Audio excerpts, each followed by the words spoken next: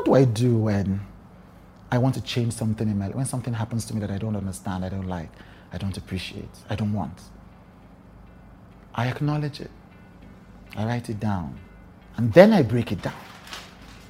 I speak to friends if I need to speak to. I break it down as realistically as possible. I don't go into denial.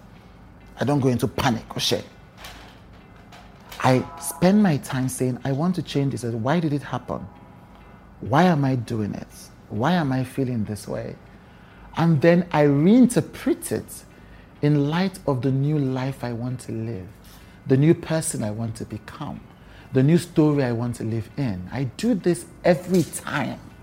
Whenever I stop doing it, I see the effect. Whenever I stop processing, I never take it for granted. I never deceive myself into thinking I can outrun my own emotions.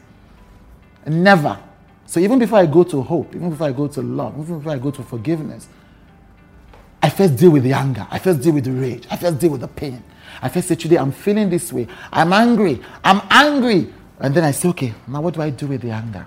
Why am I angry? Why am I disappointed? Why do I feel shame? And then, no, not finished. Okay. And then I switch. And then I decide, this is how I'm going to do this moving forward. And then I start doing it step by step, gently, gently. I take charge of my own emotional flourish. Thank you for watching this video.